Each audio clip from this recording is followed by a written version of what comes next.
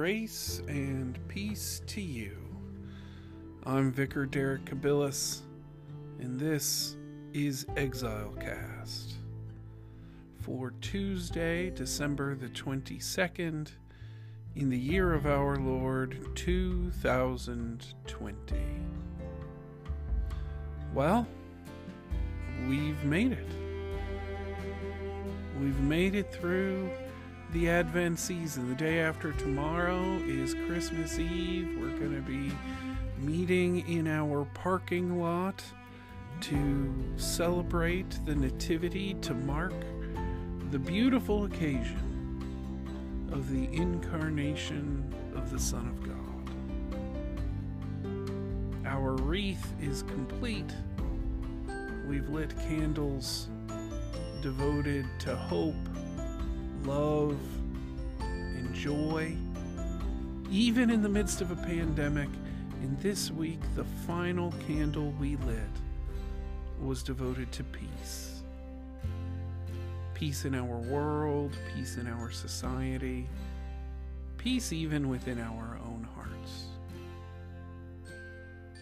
You know, there are forces in this world that want to take our peace from us.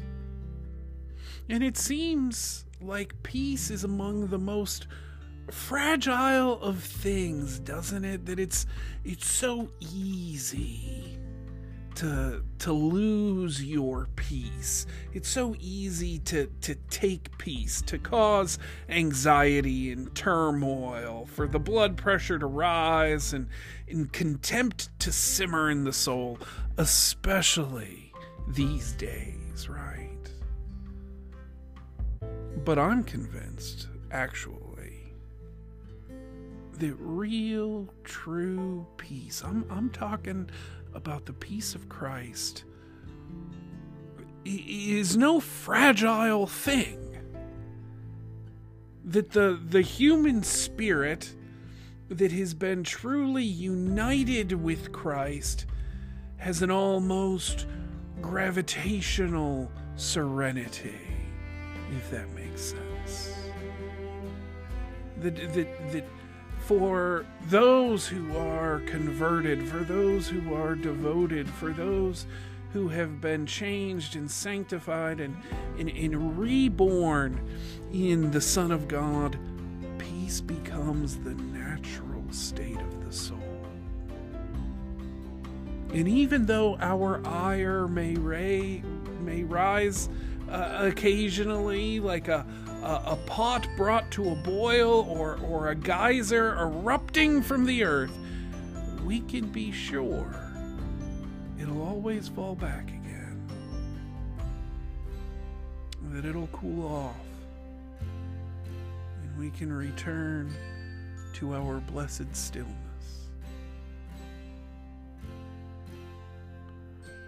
I don't know what's going on out there right now.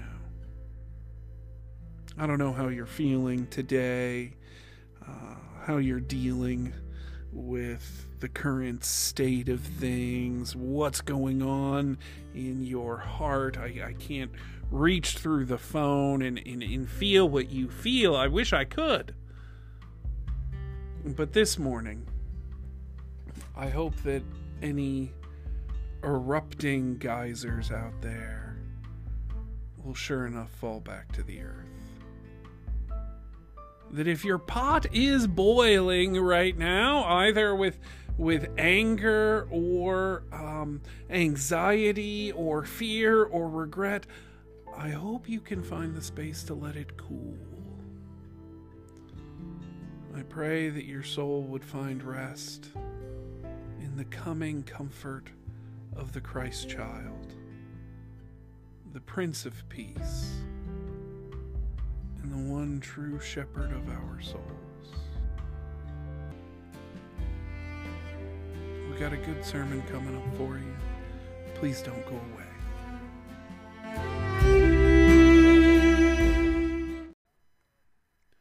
Our reading today comes to us from the Gospel of St. Luke, the first chapter, verses 26 through 38.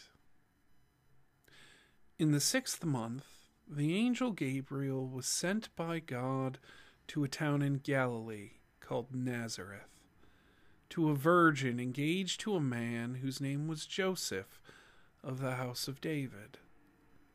The virgin's name was Mary. And he came to her and said, "Greetings, favored one, the Lord is with you." But she was much perplexed by his words, and pondered what sort of greeting this might be. The angel said to her, "Do not be afraid, Mary, for you have found favor with God, and now you will conceive in your womb and bear a son, and you will name him Jesus. He will be great, and he will be called the Son of the Most High, and the Lord God will give to him the throne of his ancestor David. He will reign over the house of Jacob forever, and of his kingdom there will be no end." Mary said to the angel, "How can this be, since I am but a virgin?" The angel said to her, "The Holy Spirit will come upon you, and the power of the Most High will overshadow you. Therefore, the child to be born will be holy. He will be called Son of God. And now your relative Elizabeth is in her old age, and she has also conceived a son. And this is the 6th month for her who was said to be barren. For nothing will be impossible with God." Then Mary said, "Here am I, the servant of the Lord. Let it be done unto me according to your word." Then the angel departed from her. This is the word of God for us, the people of God. Thanks be to God. I wish to preach to you this morning from the title, Unwed Teenage Mother. Unwed Teenage Mother.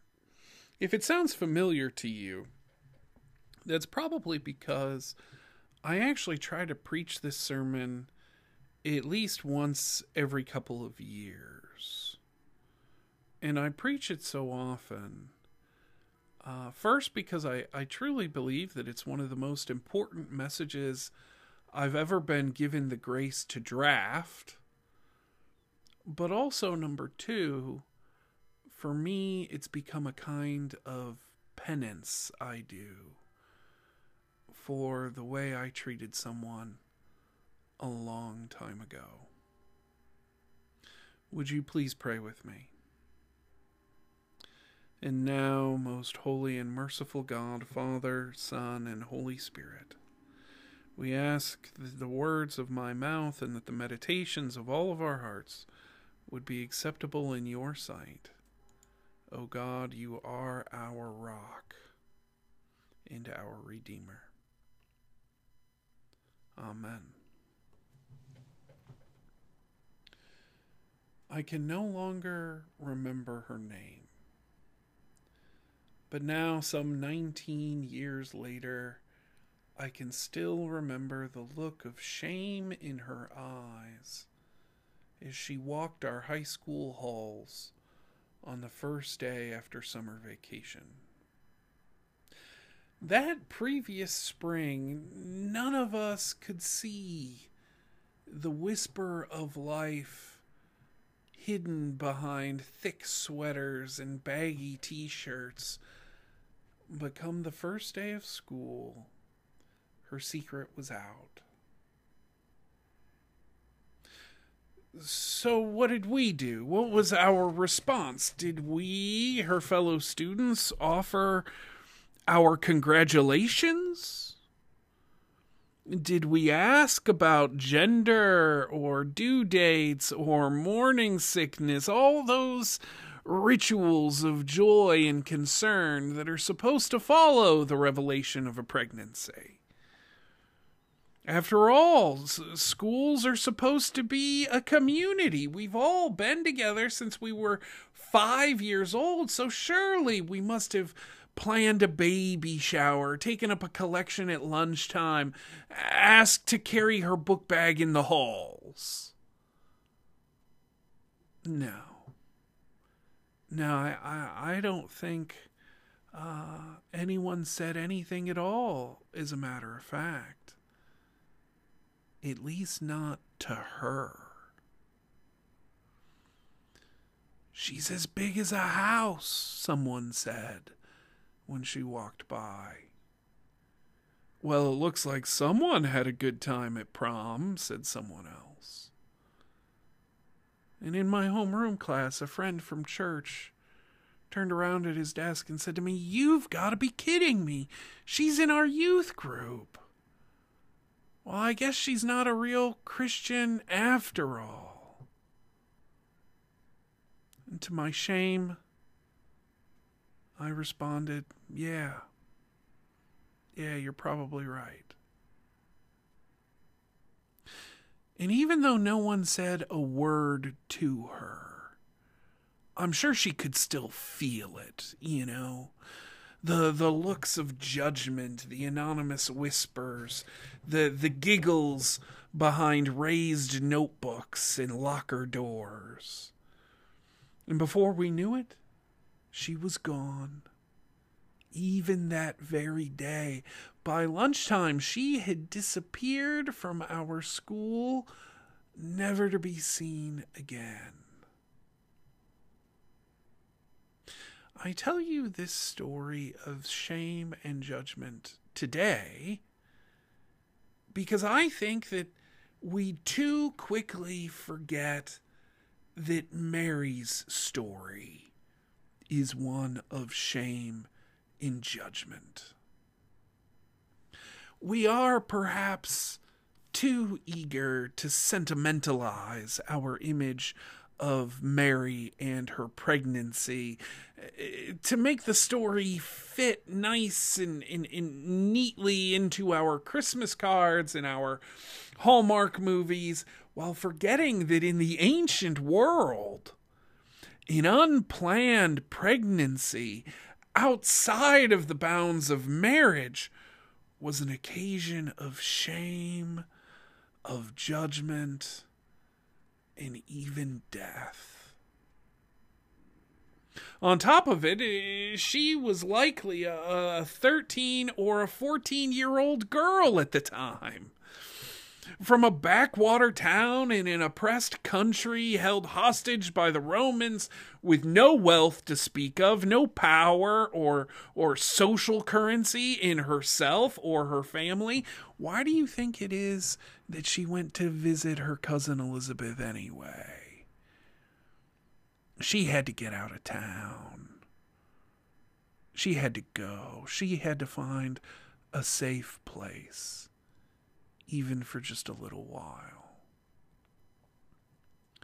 So when the angel appears and says, "Greetings, favored one," she was perplexed, because that just didn't make any sense. By any worldly standard at all, she was not blessed. She was not favored. She wasn't privileged in any way whatsoever. No, she was a nobody from nowhere. And now this mysterious messenger tells her that she, of all people, had found favor with God? And then turn around and tell her that she would conceive and bear a child without a husband in a strict religious society.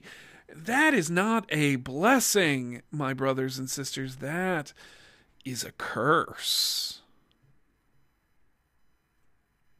Now I know, I know. It wasn't like she got drunk at a party one night, or went too far with her boyfriend and didn't use protection or anything like that. But to her family, to her society, to those who would judge and shame and might even pick up rocks to throw, none of that made any difference. She was just one more unwed teenage mother, and they would deal with her just like they dealt with all the rest. You know, our Catholic brothers and sisters have this idea that Mary was somehow born perfect, just utterly sinless from birth. But we Methodists, we don't have any kind of teaching like that in our doctrine. We believe that Mary was essentially born just like the rest of us. That she was capable of making the same mistakes that any of us might make.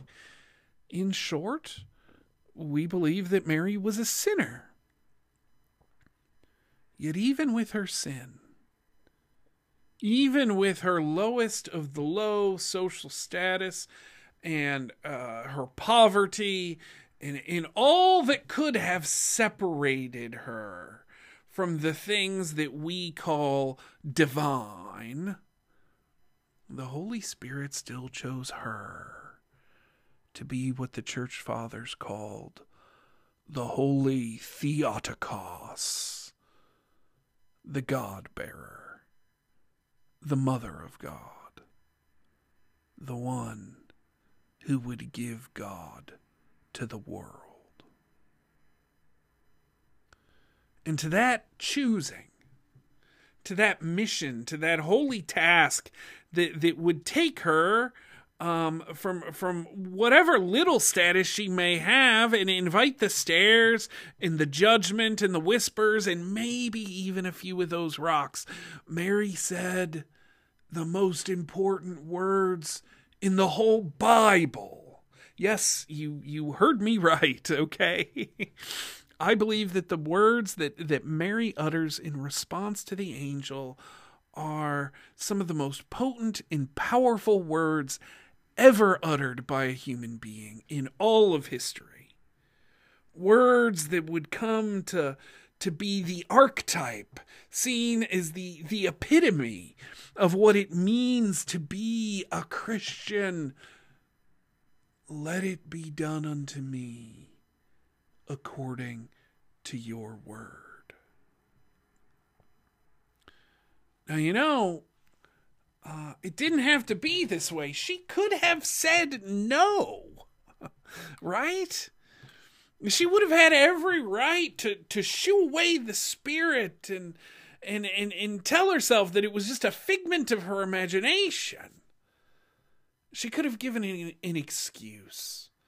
You know, I just got engaged to this great guy, and we just want to live a nice, quiet life, and maybe when Joseph and I are good and ready, maybe we'll have a child of our own. Or she could have said,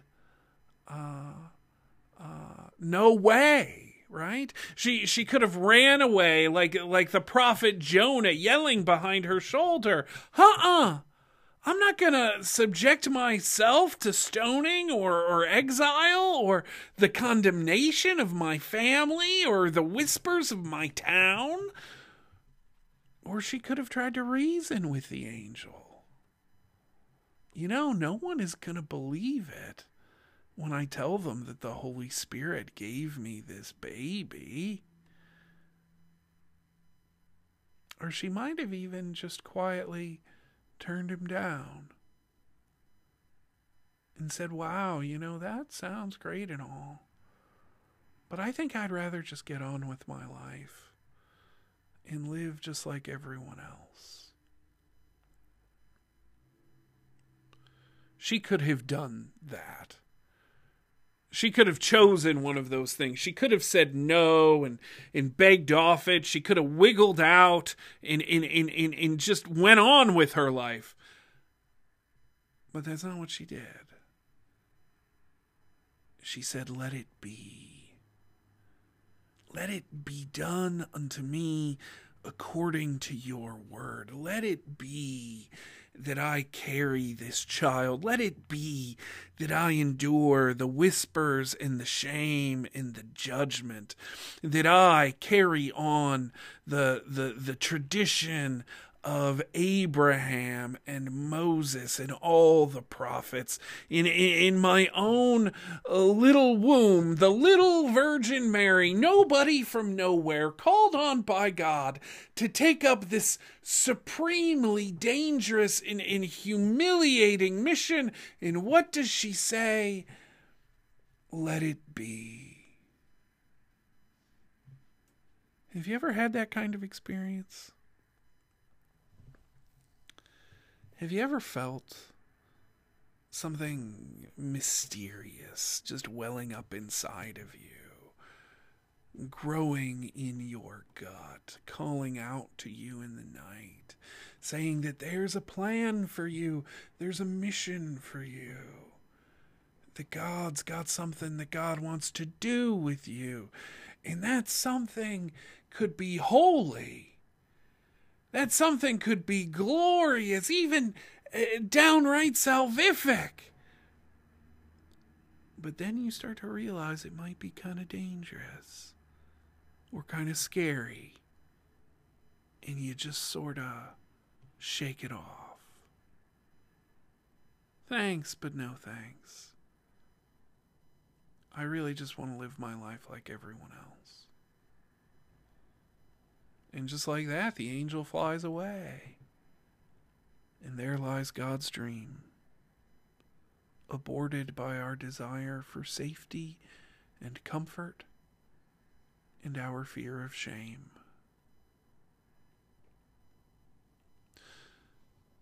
You know, that's why we need to reclaim the Virgin.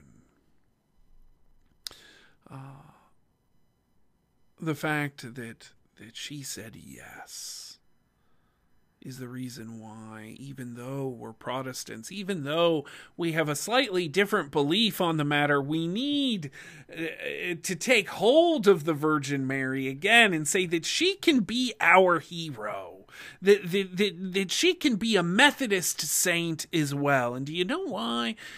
Because all those places where we would have said no, she said, let it be. And that, in and of itself, is a miracle. And when she was asked to sacrifice her body, she said, let it be. When asked to sacrifice her reputation, she said, let it be. When asked to take on the glares and the whispers and the shame, she stood before the angel in all his might and majesty and declared, give me what you got, Gabe. I'll take it on. I'll take it in. And then I'll give it back to the world. My body will be the means, the vessel, the temple of your God. You know, her baby boy would come to defeat death on the cross. But in some ways, I think Mary was the one that defeated shame.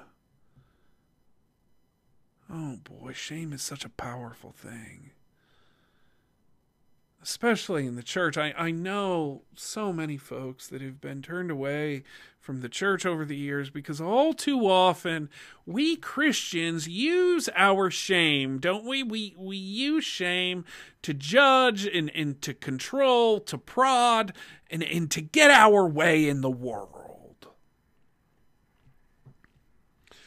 I know we got this abortion debate in this country. It's dominated our politics for the last 50 years, and everyone's dug in, and I get that, and I'm not even really interested in whether or not it should be legal or illegal or any of that for today's purposes, except to say that I think one of the biggest contributing factors to abortion rates that no one ever talks about is the shame that we, good church-going folks, have put upon unwed teenage mothers. just like our very own Virgin Mary. What I mean is that upon seeing an unwed teenage mother, too often our first response is to judge them, or to grieve the condition they find themselves in, or mourn for a society where that kind of thing happens all too often. Babies having babies, right? And those are the attitudes we put out into the world. Instead of loving them, instead of celebrating them, instead of surrounding them and showering them with all the care and the resources and the support we could possibly mutter. Now, the plain truth of it is, too many children are aborted, not because their mothers don't love them, but rather because we have aborted our love for their mothers. We refuse to acknowledge the Marian miracle, that every life, no matter the context into which it was born, ought to be celebrated as a gift of God. That it ought to be celebrated as a joy, an opportunity for God's love and grace to be made manifest in the world. To me, it's not about whether we're for or against abortion, but rather whether we are for or against mothers and their children, regardless of how they came about. The question is if we can celebrate as one human family the birth of yet one more child of God. I think that's Mary's lesson to us on this fourth week of Advent. That righteousness can come from shame. That salvation can come from humiliation. That Christ can be born again and again in the most humble and unorthodox of circumstances, even those that don't match our fantasies of how life ought to look. Don't get me wrong here. It's not that I'm saying that God can somehow muster up the grace to forgive the unwed teenage mother. I think, actually, that the unwed teenage mother is one of God's favorite people. That she is the apple of God's eye, not because of the sins she may have committed, but because of the hope that's growing inside of her. Because she too is giving birth to a new future. That despite all the shame and the guilt and the judgment we may put on her shoulders, she, like God, has eyes to see life in the midst of death.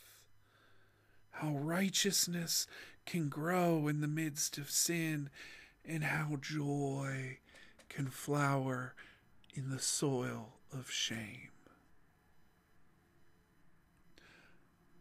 I don't know whatever happened to that unwed teenage mother I knew in high school. I don't know if she kept the baby or had an abortion or gave it up for adoption. But what I like to think is that after she dropped out of school, she took that baby far away from the judgment of our suburban town, and that somewhere she found a nice little church, maybe just like this one here in Uniontown. A church where she knew that the child could be surrounded by love and joy. That baby would be 19 years old now. Maybe he's in college.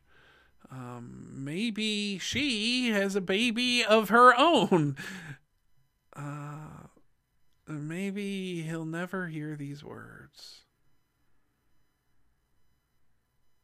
But whatever that baby is doing right now, wherever that baby is, whoever that baby is, I pray that different words are already forming in their gut. Words that say, "Let it be done unto me according to your word." This Christmas, my prayer is that we would all have the faith of an unwed teenage mother. These words I offer to you in the name of the Father, and of the Son, and of the Holy Spirit. Amen.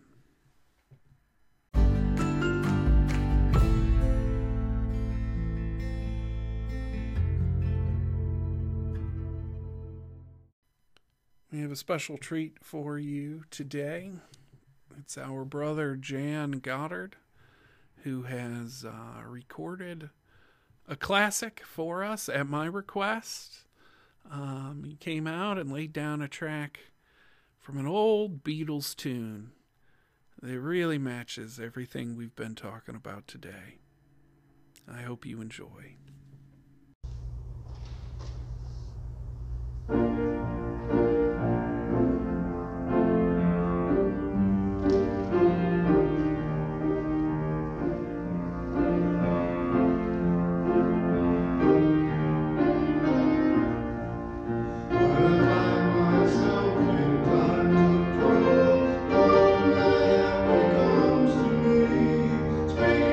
words of wisdom, let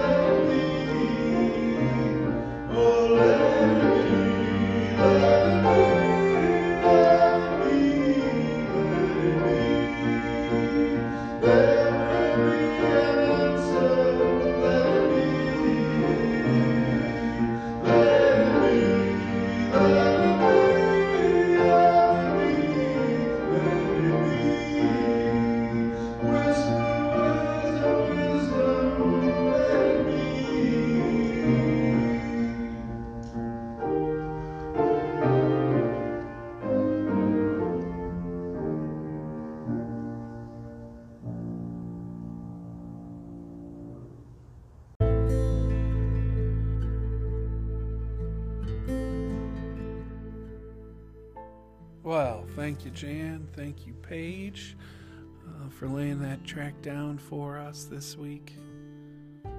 And now to you. Boy, I hope that wherever you are, however it is that you are getting through this holiday season, I hope that our sermon and our music spoke something good to your soul today. And I hope you'll drive out to the church on Thursday night, where we'll be gathering in the parking lot at 7 o'clock, and we'll be uniting our hearts in celebration and jubilation over the birth of the Christ child and the faith of his unwed teenage mother. And now, may the love of God the Father, the grace and peace of our Lord and Savior Jesus Christ, and the fellowship of the Holy Spirit go with you and be with you, now and always.